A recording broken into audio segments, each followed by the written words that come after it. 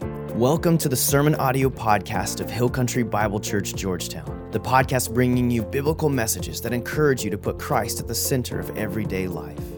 We're here to help you engage in the local church and to invite you into a life that matters through Jesus. If you have any questions about your next step, visit us online at hillcountry.life. And now for today's message. Well, good morning. Good to see all your smiling faces here and all your smiling faces at home as well. I want to welcome you all, even if you're not smiling at home. I want to welcome those people there as well. If you're not smiling here, we'll get there, okay? Hey, so last weekend, I had an opportunity to practice what Jason preached. He talked about margin in relationships, having space in your life for your most important relationships. Well, my son Nick and daughter-in-law Zoe, they moved recently from New Orleans to Tomball, Texas. So I drove down there and got to see this little precious one, Marlo Kate Threlkeld. Yeah, isn't she cute? Yeah, gets it from her grandfather, I think. So she's 19 months old now. It's amazing. It feels like yesterday I just said, hey, I'm a grandpa. But if you're a grandparent in here, you know what I mean when I say it's the most awesome experience. So that was fun. So we're in this series called Margins. And if you missed the previous weeks, I would encourage you to go to hillcountry.life and check them out. You can watch them online.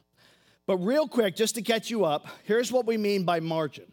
Margin is the space between your current pace and your limits. Margin is the space between your current pace, how fast you're going, how fast you're spending, and so on, and whatever your limits are. And we all have limits.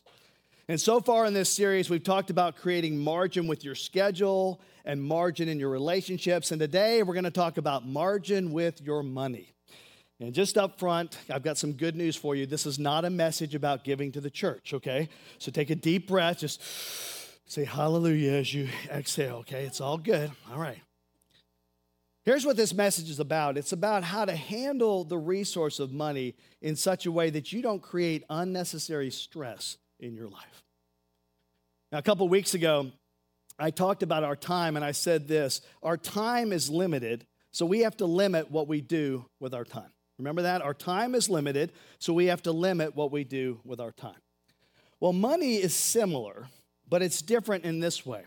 Your money is limited, but you don't have to limit what you do with money. You know why? Because whereas you cannot borrow time, you can borrow money. And see, when we borrow money or we're not careful with how we manage our money, before long, our financial world can get very, very messy. And so today I want to talk to you about how to create some margin financially.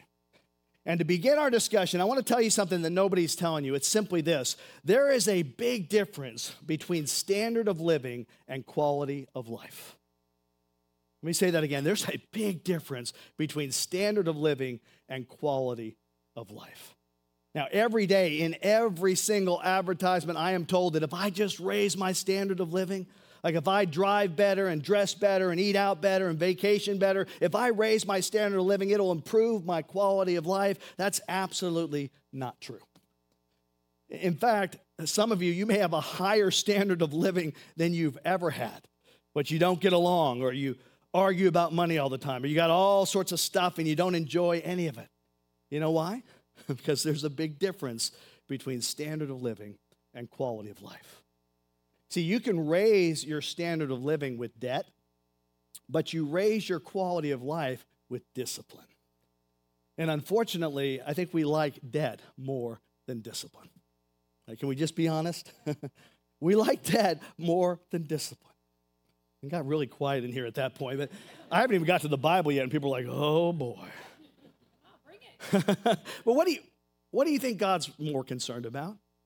Our standard of living or our quality of life? Yeah. Or let me say it this way: if you're married, what would you rather have? An awesome marriage or a horrible marriage with really cool stuff? Now, some of you have tried this, right?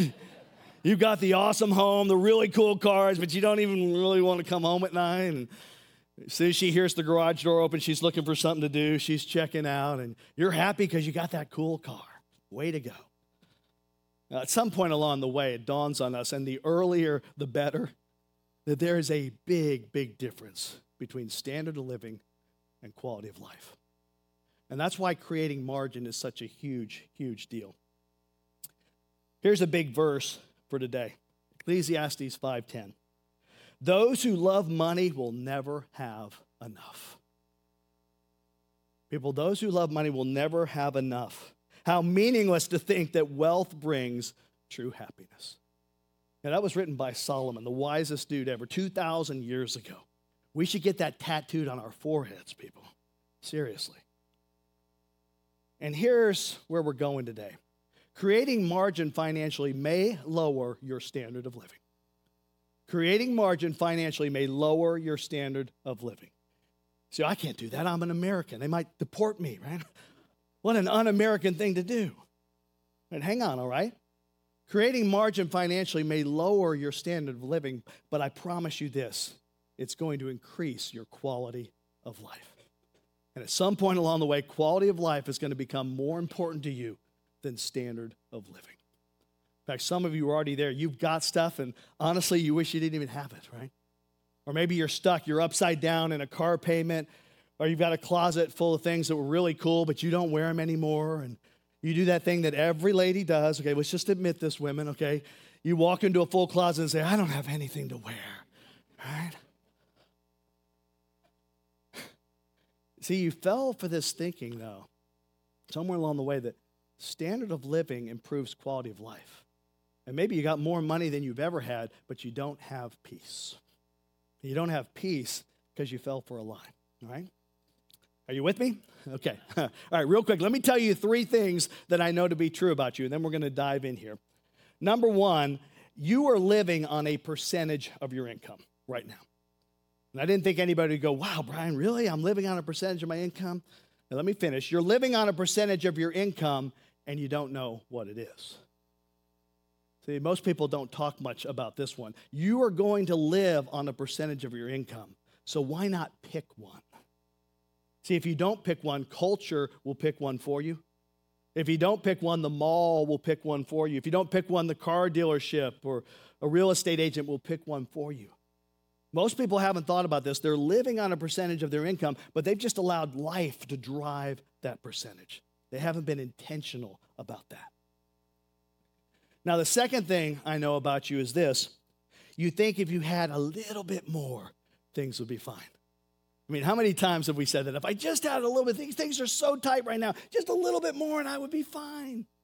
Now, here's what's interesting about this. The reason we feel that way is because we've never chosen a percentage, and we've maxed out our margins. And we're back to our verse again, Ecclesiastes 5:10. Those who love money will never have enough. How meaningless to think that wealth brings true happiness.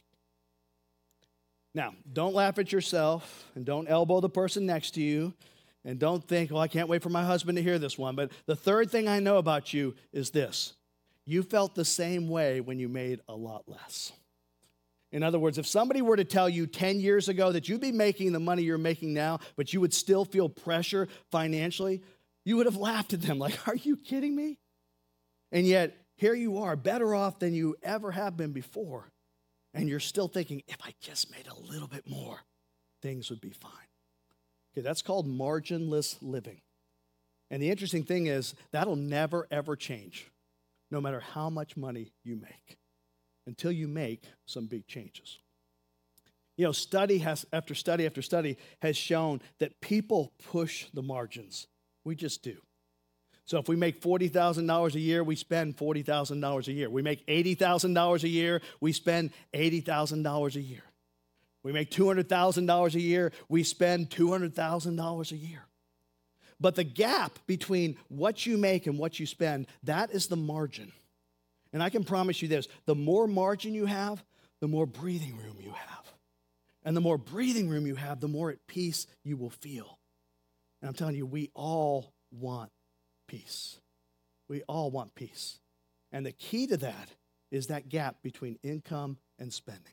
It's been proven in study after study. People who don't max themselves out, they get along better, you sleep better, you drive slower, you can pray and concentrate, you feel more joy, you're more generous with your time, with your money. And if we learn nothing else today, like if I was just to say right now, okay, that's it for today, folks. God, we just want to thank you for our 10 minutes of sermon this morning. Like, it would be awesome and life-changing if you just did this one thing. Your life would be way better. And I don't think anybody in here would say, well, that's the worst idea ever, Brian. You know why? Because we know all this up here. I think we know this stuff intuitively. But the challenge is applying it. Because most Americans squeeze the gap, or their spending goes over their income. And that's true regardless of what they make, $40,000, $80,000, $200,000. If you spend beyond your limit, the pressure comes in, no matter how much you make. In fact, maybe you're here, and let's say you're making $75,000 a year. And you think to yourself, man, I hear about these rich people pulling in $250,000 a year. Wow, if I made $250K, I'd be throwing money out the window. I'd be so rich. Well, you know what? People who make $250,000 a year and have it all spent, like it's crammed into every category, every budget line item, they feel the same way you do. They feel that pressure.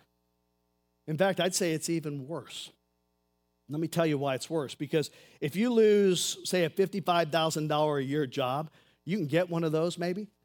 But if you lose a $250,000 a year job, whoa, those are few and far between.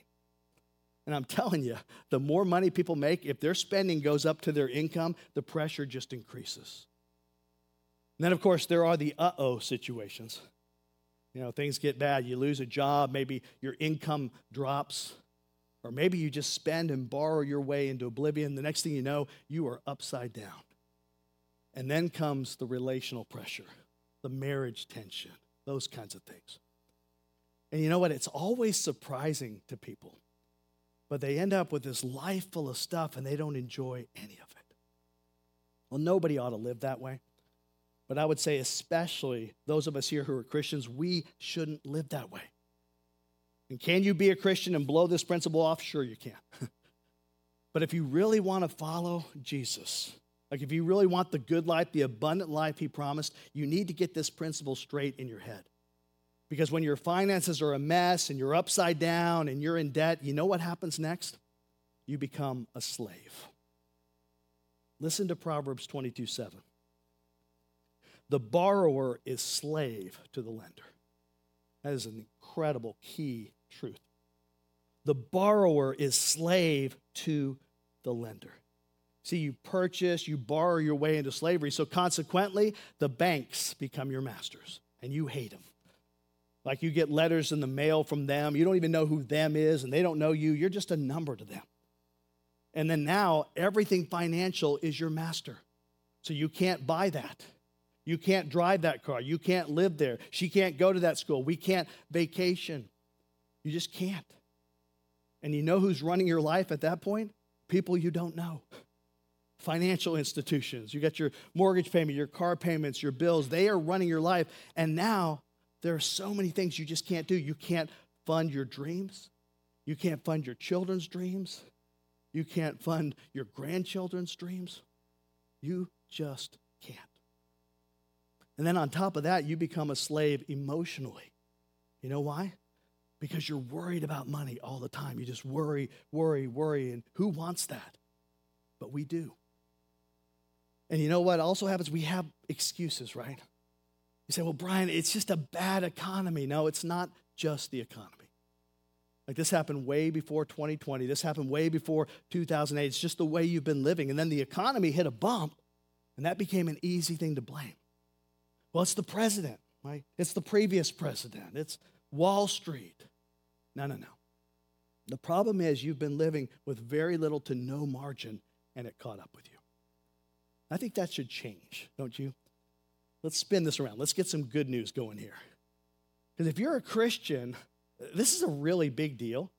I mean, do you know how much Jesus talked about money in the Bible? More than he talked about heaven and hell combined. He talked a lot about money, so it's hard to find excuses in this department. In fact, this whole idea of living your life as a slave to all things financial, Jesus predicted this 2,000 years ago. Check this out. In Luke 16, Jesus tells a fascinating parable about a money manager. And at the end of this parable about money, he draws this conclusion. Look at what he said. He said, no one can serve two masters. Okay, get that in your head. He's talking about money here, and Jesus says, no one can serve two masters. And maybe you get this because growing up, your mom was always saying one thing, your dad was always saying another thing. Or maybe your parents were divorced and you lived with your mom part of the time, you lived with your dad part of the time. You felt like you had two masters. Well, Jesus says, yeah, I understand that. But nobody can really serve two masters. There's this tension to where you can't be fully devoted to either one if you try to split yourself. No one can serve two masters. Either you will hate the one and love the other, like love my mom, don't love my dad, don't love my mom. You know, there's that tension that's there. You will hate the one and love the other, or you will be devoted to the one and despise the other. Folks, this is brilliant, what Jesus is saying right here. It really is. Jesus is saying, if you find yourself in a tug of war with two people, two different groups who want you to go their way, you know, you're going to be inclined. You're going to have to lean one way or the other way. And then Jesus makes this relevant and yet 2,000-year-old comment. You cannot serve both God and money. Whew. Oh, you mean you can't serve God and the devil, right, Jesus? No. You cannot serve both God and money. So you may find yourself in a situation where there's this tension between your devotion to God and your devotion to stuff, and you got to choose. And this is so important because if money, your finances becomes your master to the point where you pick up the pages of Scripture and you're reading along and say, yeah, I know Jesus says that, but I can't. Like Visa won't let me. My mortgage company won't let me. And if you're so enslaved financially that you can't do what Jesus calls, then you can't follow him fully. And then, if that's not enough, to add insult to injury, Jesus comes along and over and over again, you know this in the New Testament, what does he say? Don't worry, don't worry, don't worry. Don't you hate those verses? Because you're going, have you seen my financial world? Like, Jesus, I want to follow you, but how can I not worry? Look at the mess I've made. And then the economy made it worse, and my boss made it even worse. And I know, I like to blame everyone else. I haven't saved. I haven't been careful. I've just been doing what everybody else has been doing. That's all. And you know, I love coming to church.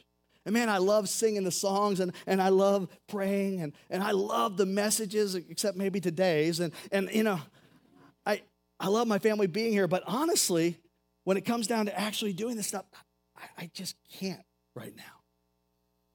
So you see, you've allowed your mismanagement of money to get in the way of being as devoted to Jesus as your heart would really want to be devoted to Jesus. So you see how this can become a big deal. Like, I can't make Jesus the master of my finances because I don't have any margin. I don't have anything to give to others to help people out. I just can't. Or I can't do what Jesus says emotionally because I worry about my money all the time. So do you see why you need to create margin financially? It's because in that margin, that's where you find peace. In that margin is where you find that ability to love others, to serve others financially. So the question is this, and it's Jesus' question, not mine. Who's going to be your master? God or money? God or money? Now, you want some really good news? Your Heavenly Father who loves you. You know what he's saying to you right now? If this is the situation you're in, he's saying, come on, let's take a step away from the edge here. Let's take a step away from the limit. I want you to live the abundant life. I don't want you to be driven by standard of living. I want you to be driven by quality of life, where you'll have a better quality of relationships. You'll be in a better position to serve me. You'll be in a better position to love and give to others. So how do we do this? Now, let me give you some action steps here. The first one, and this is pretty complicated, so pay attention. You have to decide. You have to decide. Let's say that one together. I'm going to decide. Yeah. Sounds easy. It's easy to say, right? You know, it's kind of like working out. You know, working out is not about the difficulty, is it? It's about the discipline. Like, nobody ever says, well, the reason I don't exercise is I don't know how to move my arms this way or do. It's not that. It's the discipline. So step one is, you know what you got to do? You got to get so ticked off You got to get so disgusted, so mad, so frustrated that you say, I am not doing this anymore, dagnabbit. I'm just not. I'm opening up some space here. I'm going to create some space financially. People, you got to hit the wall and decide. It's a huge, huge step. You don't get there, just forget all the other steps. Step 2, create a margin goal. Here's what I mean by this. Okay, you've got to decide what percentage you would like between your income and your spending, okay?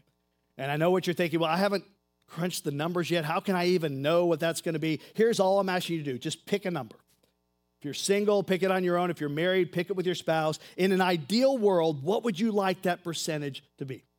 5, 10, 20%? Just pick. I dare you to just choose a percentage to shoot for.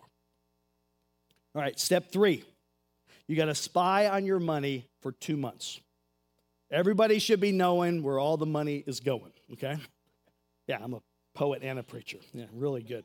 Everybody should be knowing where all the money is going. If you don't know where your money's going, forget doing a budget. Just throw that out.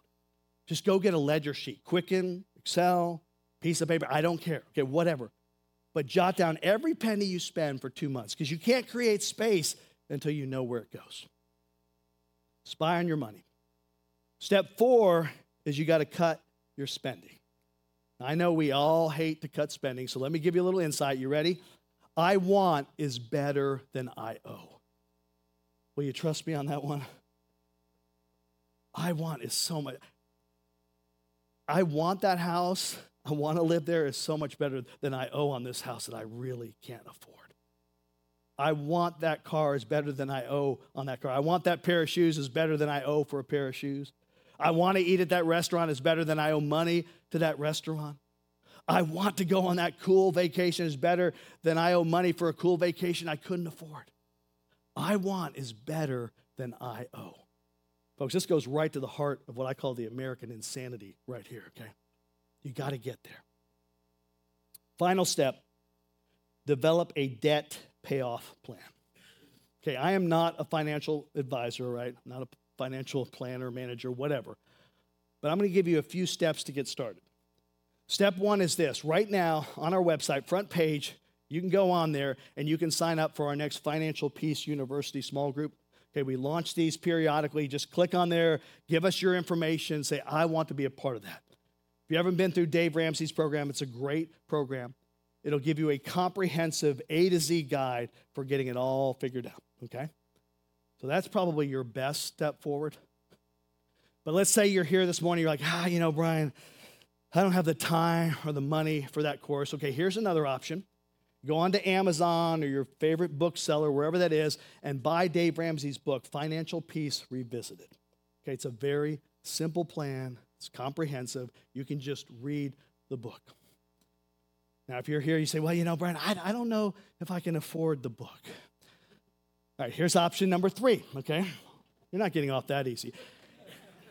All right, go to a bookstore, pull the book off the shelf, okay?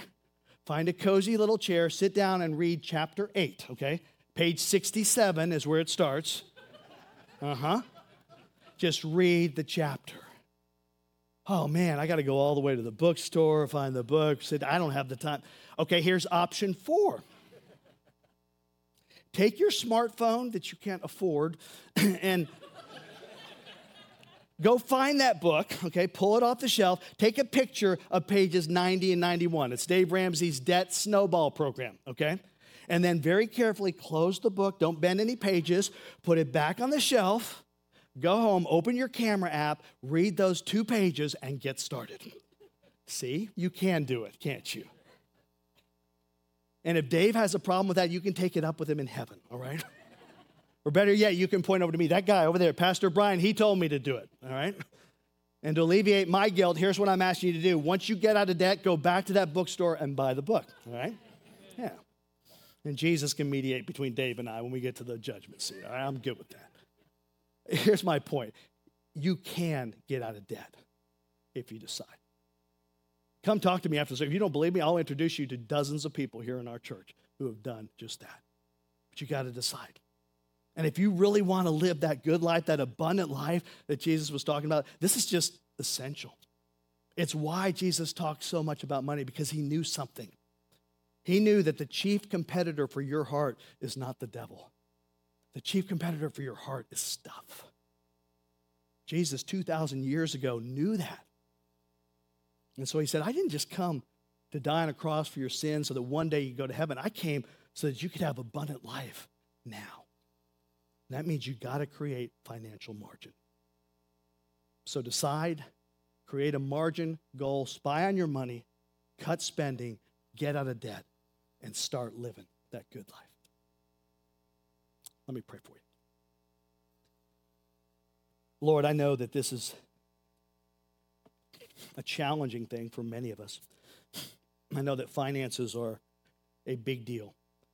They're a part of 70 to 80% of marriage conflicts. They're a part of stress and worry in our lives. And God, they keep us from being free to really be generous and give to others and care for others and love people. And ultimately, from being able to be devoted to you.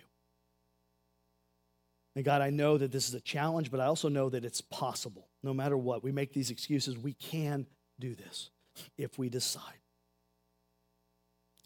And God, by the power of your Holy Spirit, I pray that my brothers and sisters here today, if they're living on the edge, if they're overspending, if they're in debt, they need to get out. I pray that they would just start and know that you love them no matter where they're at, no matter what mess they've made. You love them, and you're going to help them to get out of it so they can be truly free, so that they can find that peace that you can only find in the margin. So God, we just commit these truths to you. And I know in my own life it's been a journey, and I've had to battle through debt in my past. And God, in the journey, you show up and you do incredible things. So thanks for loving us so much. Thanks for caring for us so much that you've given us these incredible truths in your word. It's in Jesus' name we pray. Amen. All right, folks. So I don't have much to add except the ball's in your court. Step one is decide. Decide. Have a wonderful day.